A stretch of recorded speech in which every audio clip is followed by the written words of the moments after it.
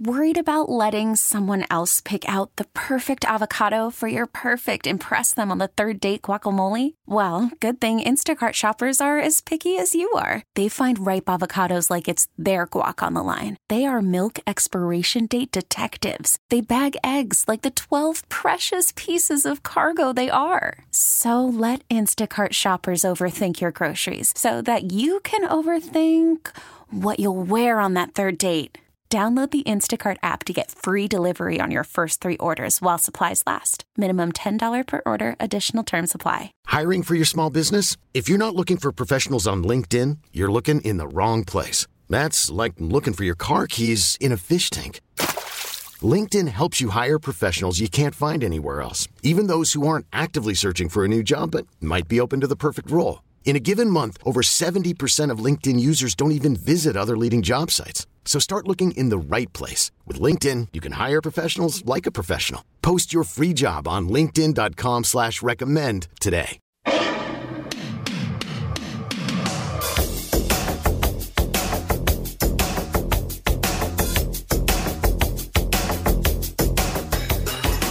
This is Wellness 101, brought to you by the Institute of Natural Health, your home for common sense science-based healthcare.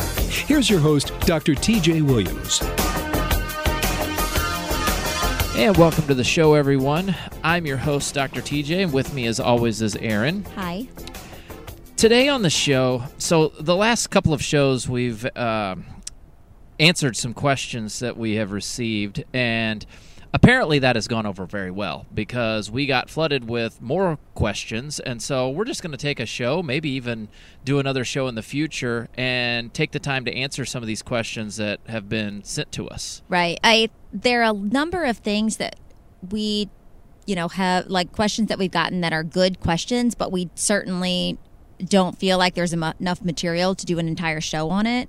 But because I think the situations are somewhat common, are similar to what other people would experience, we're like, well, let's just put it all in one show and just kind of gather some of them up. So like TJ said, I mean, this is, by no means even a large number of the ones that we received, but we just kind of chose a number of them to talk about today, and we may do more shows this way. I wasn't prepared for the amount of emails that would come in saying, hey, you answered questions, what about this, what about that, what about something else? And I mean, I was actually kind of blown away, so thank you to those of you who wrote to us. People are listening. Yes, people are listening. That's what we always say. Yay. We're like, people are listening.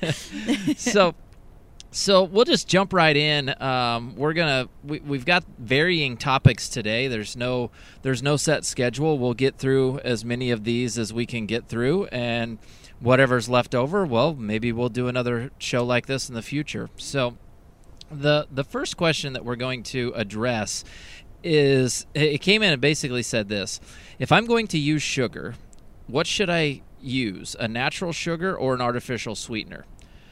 It's actually a pretty good question because, if we follow mainstream information out there, the food industry would lead you to believe that an artificial sweetener is better for you because it has 0 calories, and the varying dietitians associations and things will say that if you're diabetic, then you want something to have artificial sweetener in it, you don't want to have sugar, blah blah blah. Well, that's not entirely true.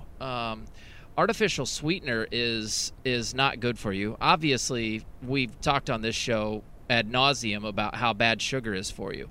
But if you're going to consume some sort of sugar, it really truly needs to be a natural form of sugar. These artificial sweeteners they're not good for us. They're several hundred times sweeter in the brain. Our brain registers these things as several hundred times sweeter than sugar.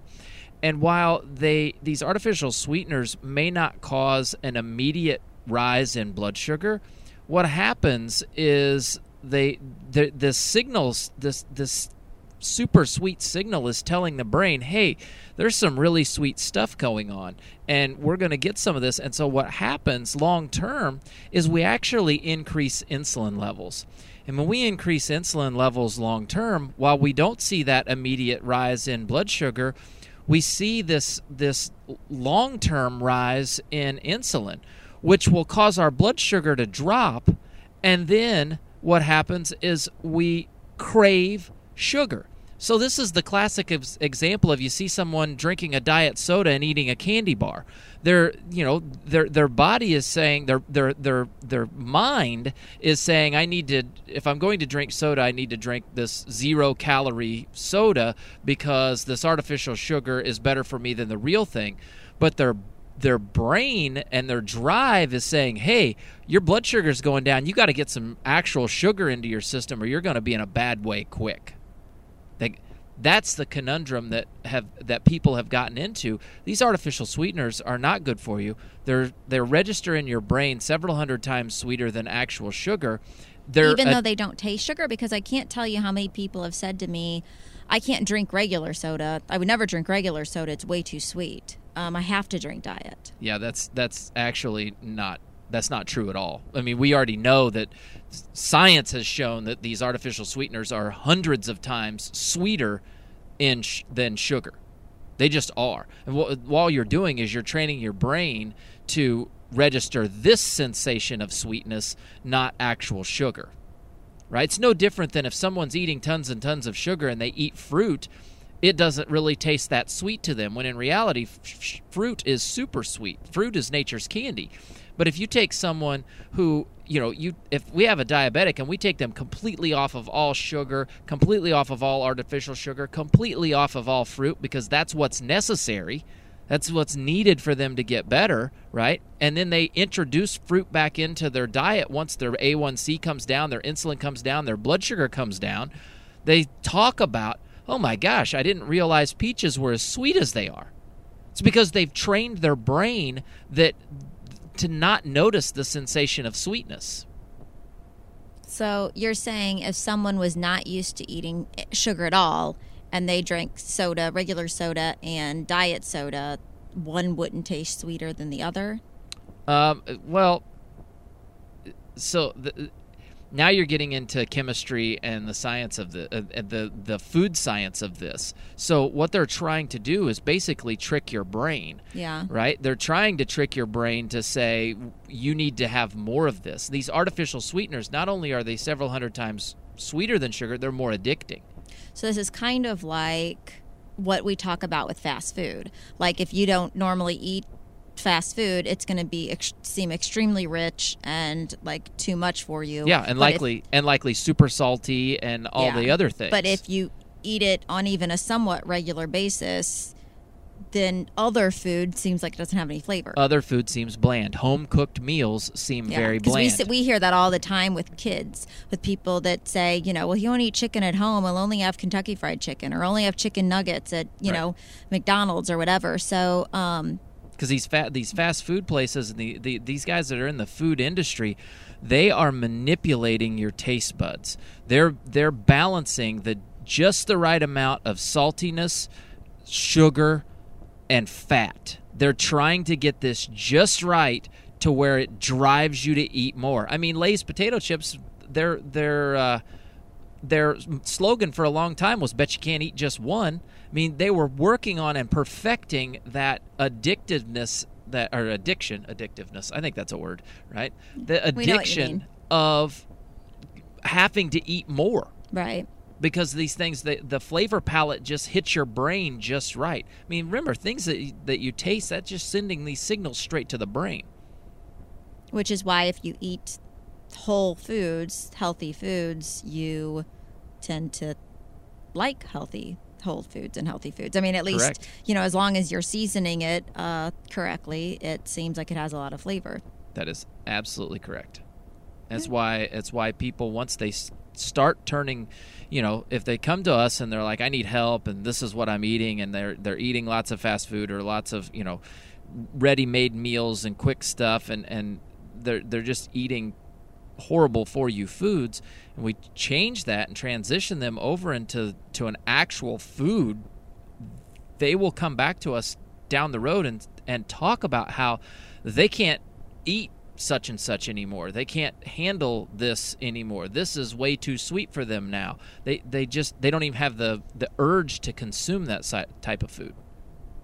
That makes sense. It also makes sense, though, that when people say it just doesn't taste good to me, or, it doesn't seem like it has enough flavor, they're being truthful, probably. It just is going to take a little bit of time, right? Oh, no, they're exactly being truthful. They're telling you exactly what they taste and what they feel. So it does really seem bland to them. That is correct. And you can tell, I can tell these people, someone who sits down and starts salting their food before they even taste it to see if it actually needs salt, something's messed up in their taste sensation, their taste buds.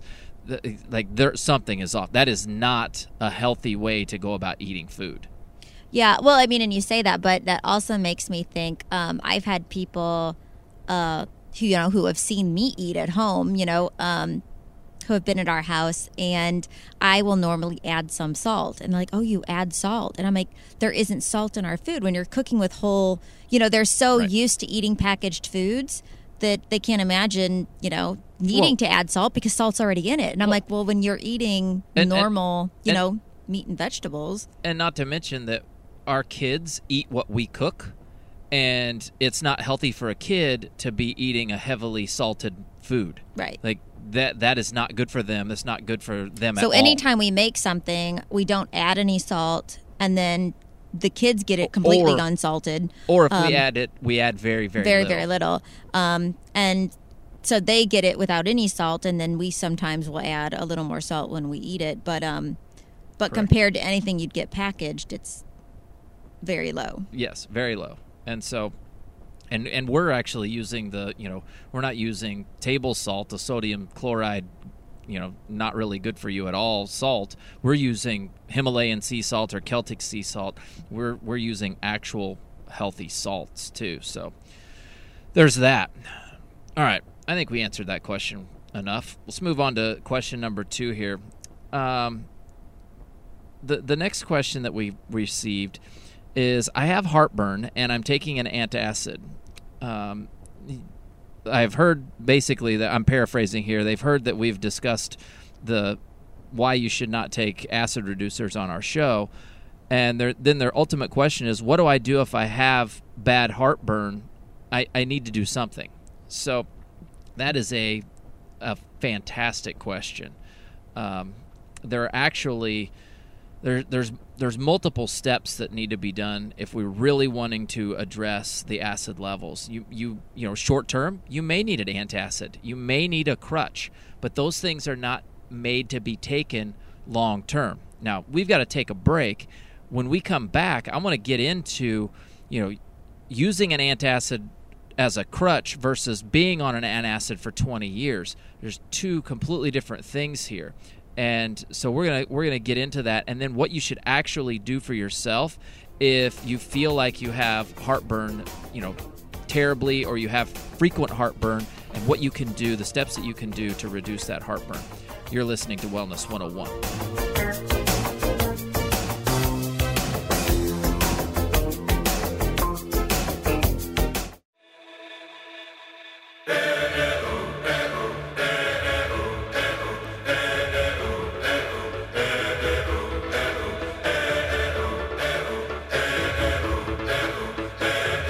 Welcome back to the show, everyone. If you're just tuning in today, we have been answering questions that have been sent to us by our listeners. The first question that we answered was, if I'm going to use a sugar, should I use a natural sugar or artificial sweetener? And we have since moved on to, I have heartburn, I'm taking an antacid. I know I shouldn't be taking an antacid, but what do I do if I have bad heartburn?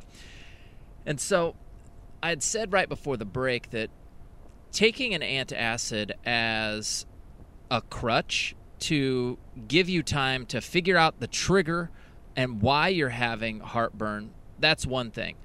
Taking an acid reducer for 20 years is a completely different ballgame. I mean, we have people that come into the clinic that are taking some sort of antacid very frequently, and unfortunately, antacids really disrupt your digestion. They change the pH in your stomach, which changes your body's ability to break down food, which changes, what happens when bile and pancreatic juices hit that food. Chemical reactions are different. Nutrient absorption goes way down. It's not healthy for us. So if we do have bad heartburn and we're needing an antacid to get us through because it's just so painful, we've got to figure out what's triggering that. The big thing that we can do, conventionally they'll tell you stop eating acidic foods and stop eating this and that. Yeah. People that have bad heartburn, they've already tried that. The key is to actually test yourself and figure out what foods are potentially triggering this. The other thing to do is get some digestive enzymes. The number one problem with digestive problem of anyone, I think it's over the age of 35, is atrophic gastritis. That means that our stomach is inflamed and it's not making enough stomach acid. That's really what that means. So the number one digestive problem is not making enough stomach acid. It's not too much acid. It's so rare, so few, and so far between that in all the years that I've practiced, in all the hundreds, if not thousands of patients that I have either consulted with or treated, I've had one person who's actually had too much acid in their stomach. You can test it. It can be tested. It's not a fun test to have to do, but it can be tested to figure out if you have too much acid in your stomach. We've had one. Almost everyone else, they get benefit from getting a digestive enzyme on board, but then it turns into what digestive enzyme? This is where things like a stool test can be beneficial because it can tell us what's being broken down and what's not. Do you need something that helps the gallbladder digest food? Do you need something that increases the amount of acid in our stomach? Do you have heartburn because you have increased intra-abdominal pressure? So you can have all this extra pressure in your abdomen, and that could be forcing food back up into your esophagus, causing heartburn. A lot of times when that's happening, it's from a couple of different things. One, we have lots and lots of gas going on in our small and or large intestine that's pushing this stuff back up. Which could be we have a bacterial overgrowth or a bacterial imbalance, or we're just overweight. That can be enough. Another one that a lot of people don't really even consider is poor posture when eating. Immediately after eating. Yeah, or immediately after eating. We eat and then we sit on the couch and we're all hunched over. Sometimes it's literally just as simple as eat a meal, sit up nice and tall while you eat your meal, and then get up and walk right after you eat. I was going to say, that's one of the reasons why taking a walk after eating can be so beneficial to people is because it forces you to be upright. You're not going to be hunched over. Right, and exercise improves motility. Right. It gets your digestive system operating. Sometimes it's just the simplest little thing that makes all the difference in the world. And, our job for this show is to educate people on steps that they can do on their own. If that stuff's not working for you, by all means, come see us, find a functional medicine practitioner in your area to get some help to figure out what foods that you're sensitive to so you can stop eating the things that may be triggering it. I mean, it could be something as simple as coffee or eggs or, the 5 pounds of dairy that you're eating every single day. There's just so many different things that can be triggering it. Or it could be a health food, a quote-unquote health food that's not good for you. What if you eat broccoli all the time and broccoli is actually the trigger? Right. I mean, I had one, a friend of mine who was like, all right, I need your help, TJ. We've got, this is what's going on. I need to lose weight, et cetera, et cetera. And we didn't even talk in our initial consultation about the fact that this lady had heartburn every morning. And so we did her food sensitivities to help her lose weight, and we identified that one of her food sensitivities was eggs. And so she stopped eating eggs. She sent me a message 3 days after she started and was like, TJ, I just want you to know that I quit eating eggs because they were on my food sensitivity, and I don't have heartburn anymore, and I've had heartburn every morning for the last I don't know how many years. because her breakfast consisted of eggs in some form or another, whether it was an omelet, scrambled, egg whites. It didn't matter. She was eating eggs every single morning because she thought that that's what you do, is you get up and you make sure to get some high-quality protein in your diet. And while eggs are a high-quality protein, they were terrible for her and were triggering her heartburn. It was mind-boggling to her. She could not believe that something as simple as that was the trigger for all of her issues. Well, I mean, as far as heartburn, I mean, we hear that a lot because people have been to numerous doctors or have tried a number of different medications. No one has ever brought up food sensitivities. I mean, how often do we hear that? Right. That they're just like, seriously? I could just quit eating a certain food and I wouldn't have had to be on this medication this whole time? Yep. And if you're having heartburn every single day, without testing, you can just identify what foods or drinks you consume every single day or at least every other day and just stop consuming that for 2 weeks and see what happens. I bet your mind will be blown. Yeah, and we've been kind of led to believe that it has to be spicy food or it has to be, or it has to be acidic food. And that's what could possibly cause heartburn. It's not true. We're all unique and, we all have our individual issues. And so it could be something that no one else has a problem with, but you do. And that's why you have heartburn. Yep. All right. I want to go on to our next question. The next question is a really good one. This lady wrote in and said, "My husband has had gout 3 times in the past couple of years. Is that something you help?" Yes, it is.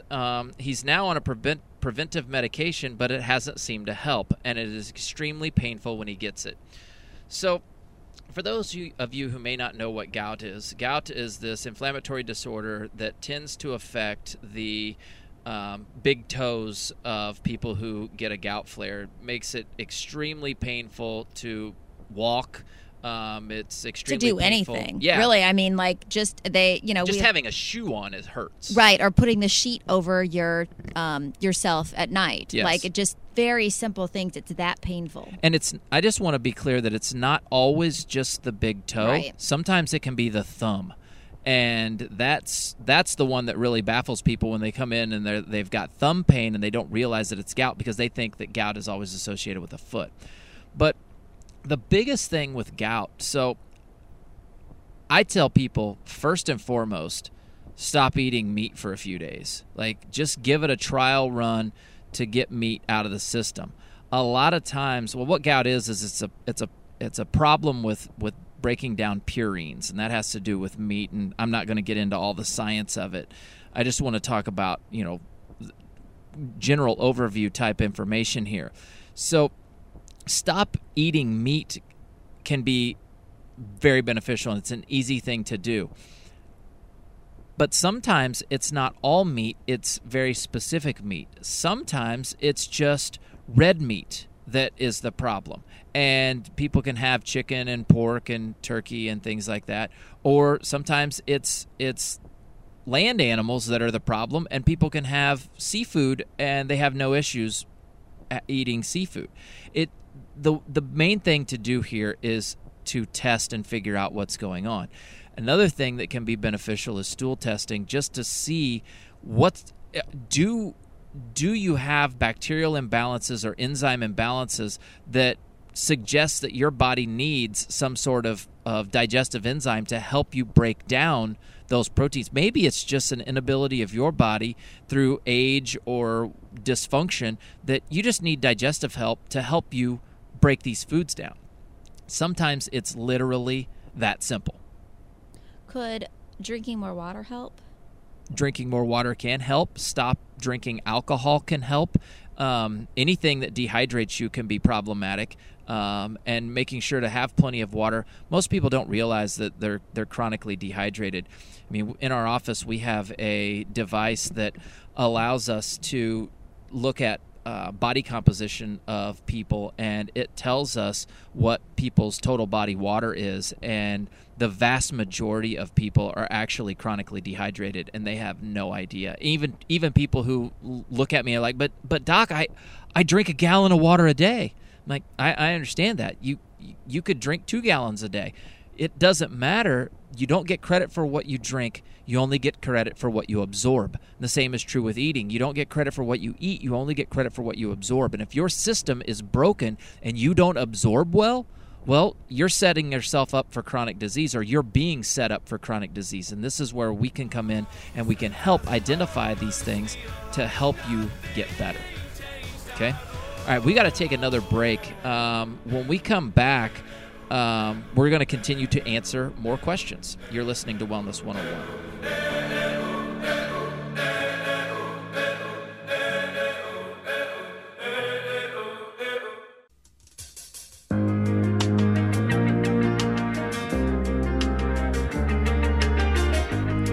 And welcome back to the show, everyone.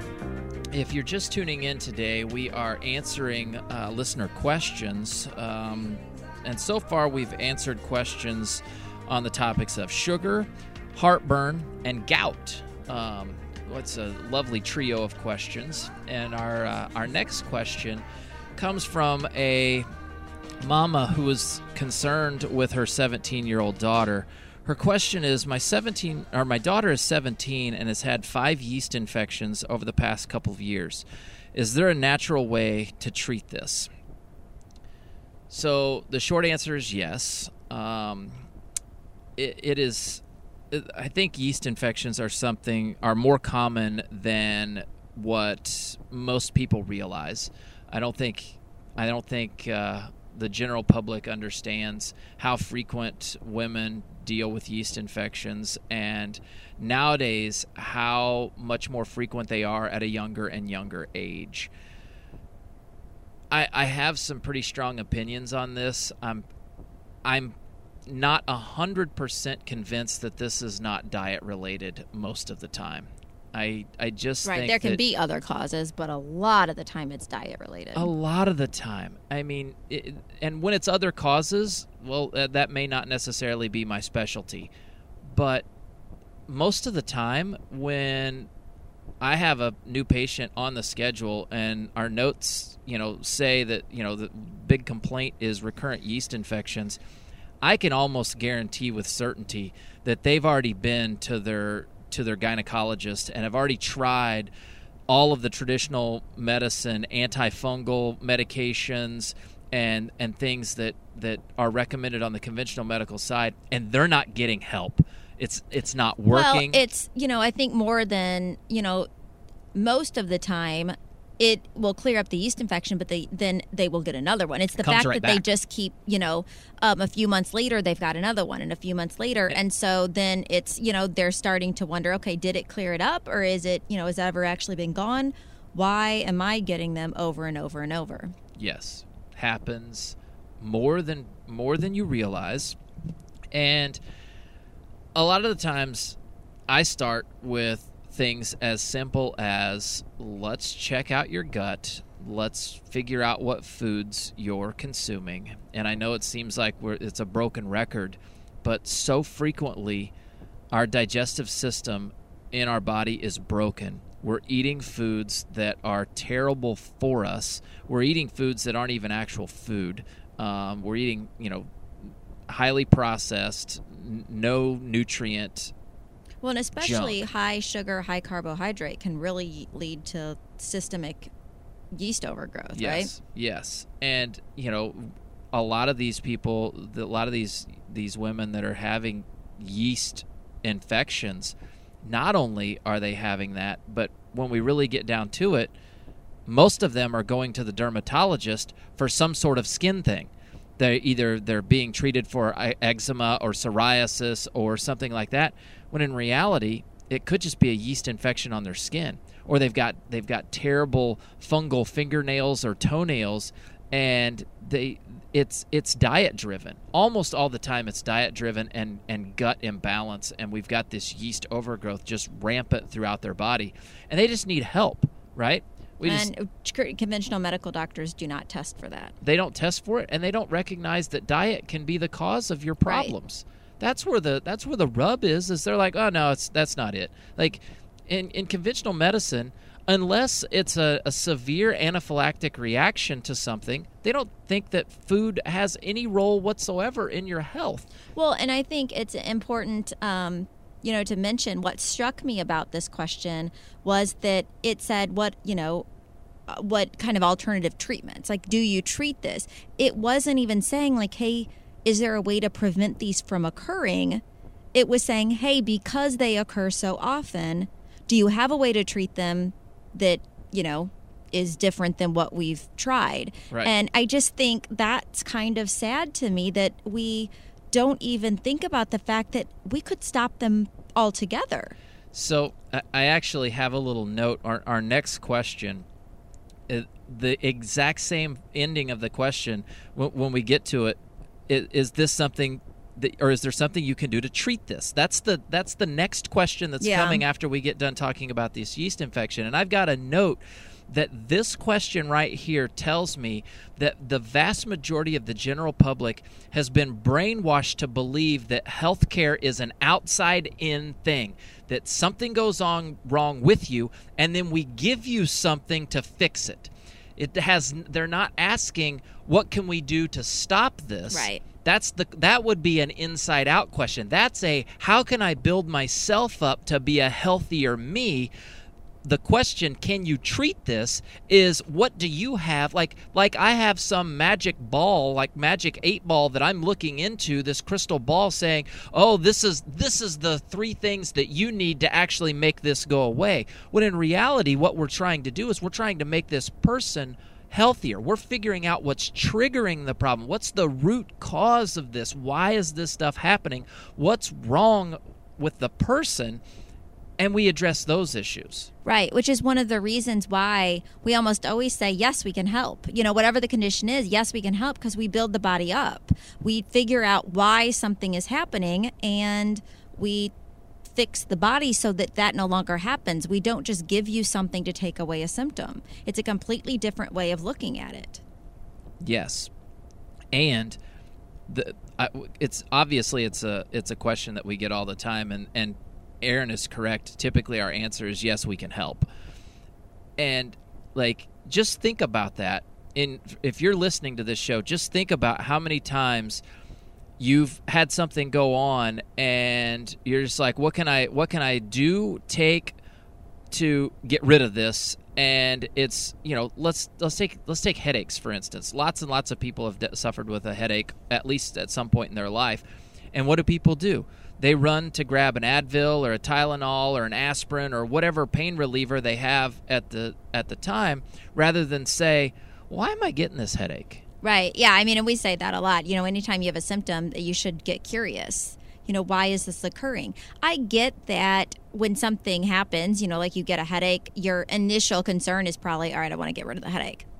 Then I can deal with, what caused it in the first place. If it's something that's recurring, right? Yes. But a lot of people never get to that second question. They get to let's fix it, or, so-called fix it, quote unquote, fix it. Let's get rid of the symptom, and then they move on. Right. They never get to, okay, what can I change so that I don't experience this in the future? And this is how people get into my office, taking, in this instance, basically taking a antifungal or anti-yeast suppository every single week to try to keep yeast infections at bay. And then eventually they're just like, okay, this can't be right that I have to do this all the time to not have a yeast infection, or I have to take 12 Tylenol every single day to not have a headache. At some point, we have to say, what's wrong, what's broken, what do we actually need to address here to stop this from happening, rather than just cover up the symptom over and over again. Right. Yeah, our point is there's always a reason. It struck me because I know we've had people come in before who are very proud of themselves, and yeast infection specifically, for treating it naturally. But had never thought about the fact that they could change something and quit having them. They were like, well, I don't take, the medication. I'm able to, I know we've heard all sorts of essential oils, all sorts of different things that people have, said work, to get rid of the symptom. But it's just interesting to us because, our first thought is, let's just prevent it from happening at all, and then we don't have to work on treatment. It's a novel concept. All right, I want to shift gears and move on to the next question. This is a good one. This question says, I'm in my mid-20s. I'm going to go ahead with this treat this question. I'm in my mid-20s and I've been experiencing hair loss. Is there something you can do to treat this? Again, this is not something I'm looking into my magic crystal ball and saying, oh, your hair loss, here, take this and your hair loss will stop. Oh, and I want to point out, I mean, that was a longer question. This was a female, but I mean, this works for both male and female. I mean, right.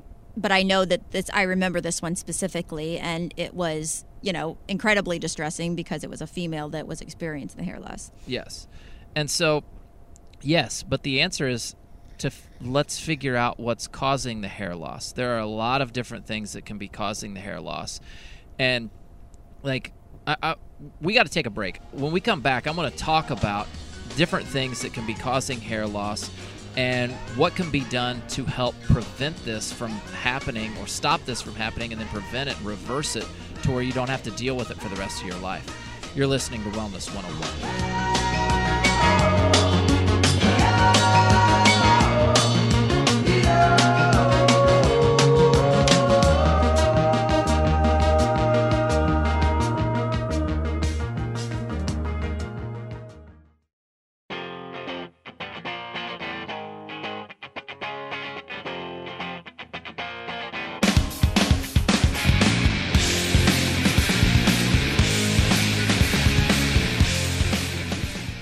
And welcome back to the show, everyone.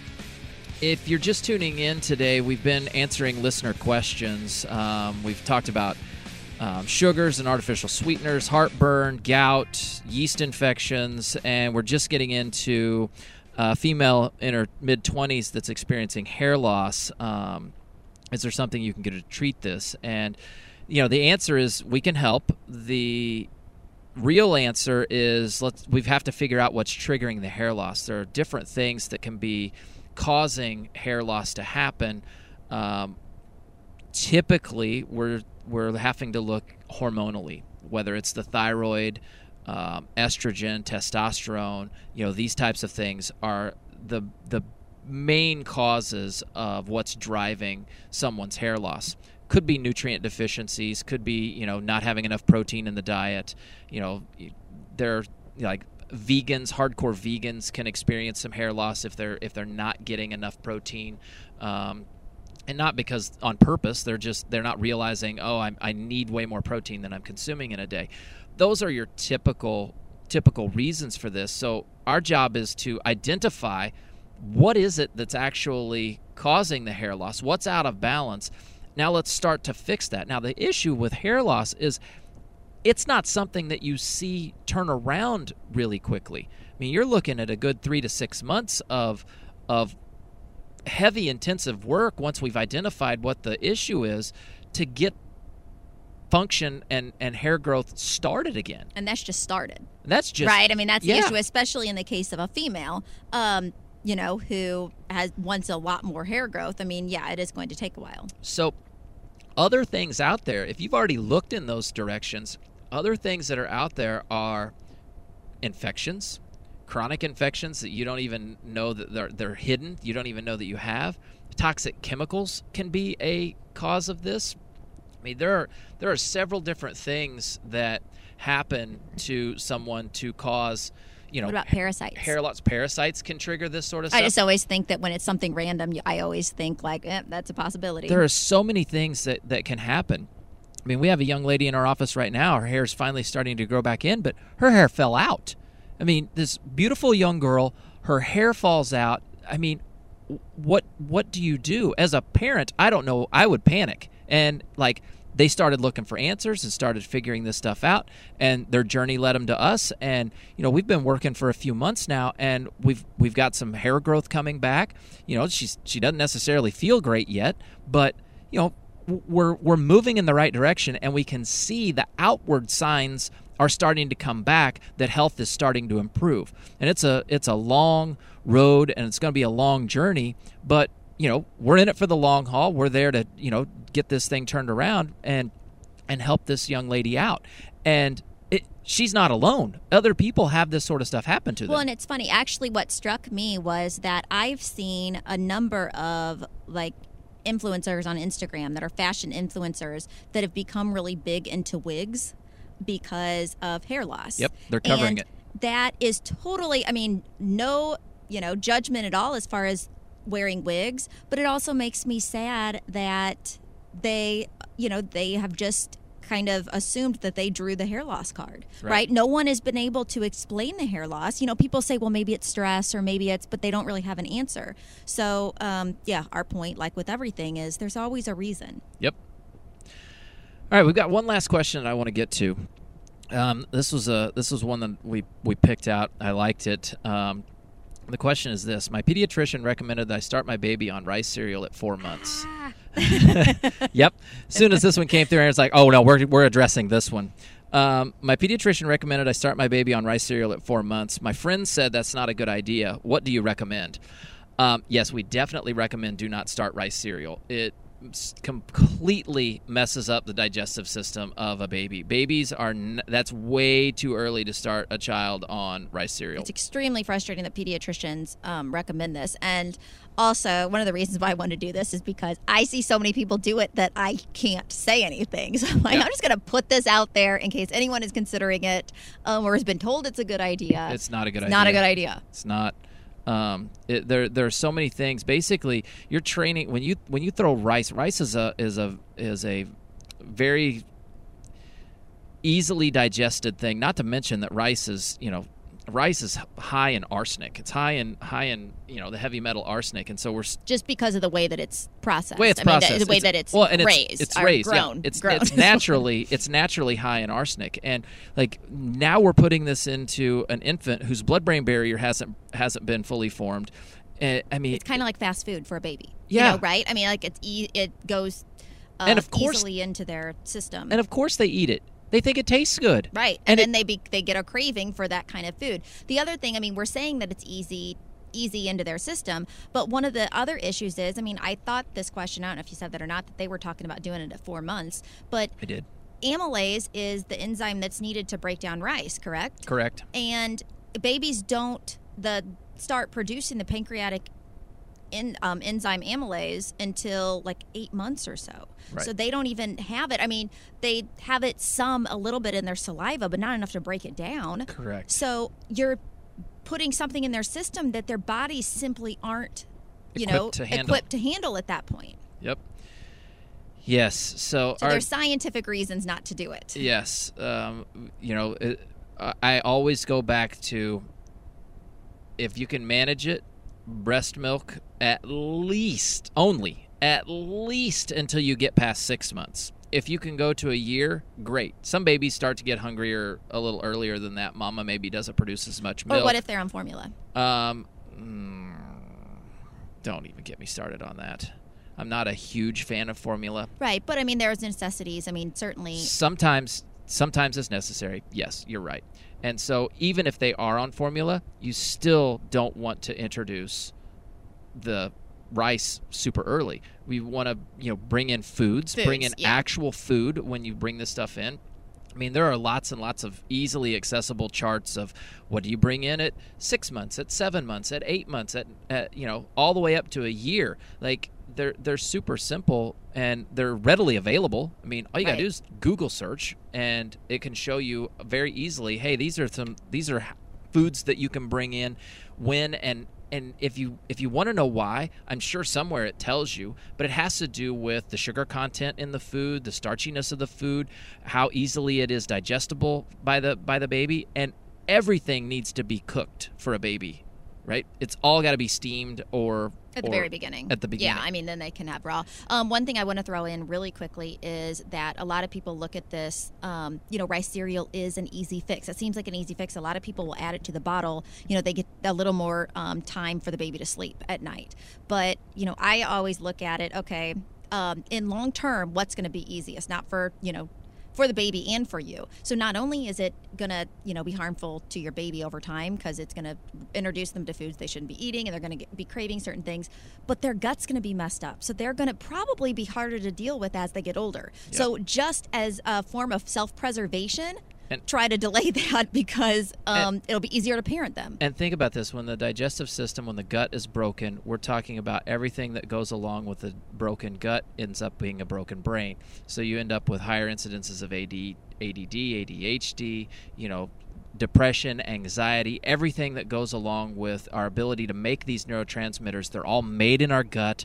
They're used in our brain, but they're made in our gut. And if the manufacturing process is screwed up, the utilization is not going to be there. Like, it's just the way it is. There's too much information out there that, says, hey, there's a better way to do things.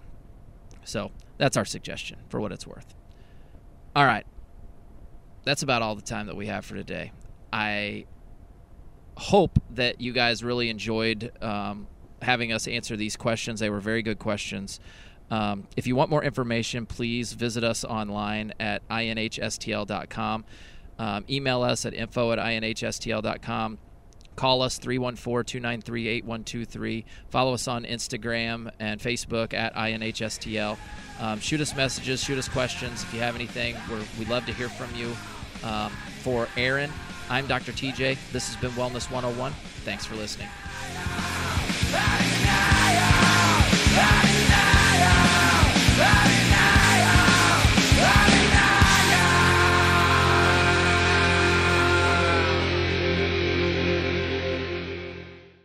We really need new phones. T-Mobile will cover the cost of 4 amazing new iPhone 15s, and each line is only $25 a month. New iPhone 15s? It's better over here. Only at T-Mobile, get 4 iPhone 15s on us and 4 lines for $25 per line per month with eligible trade-in when you switch.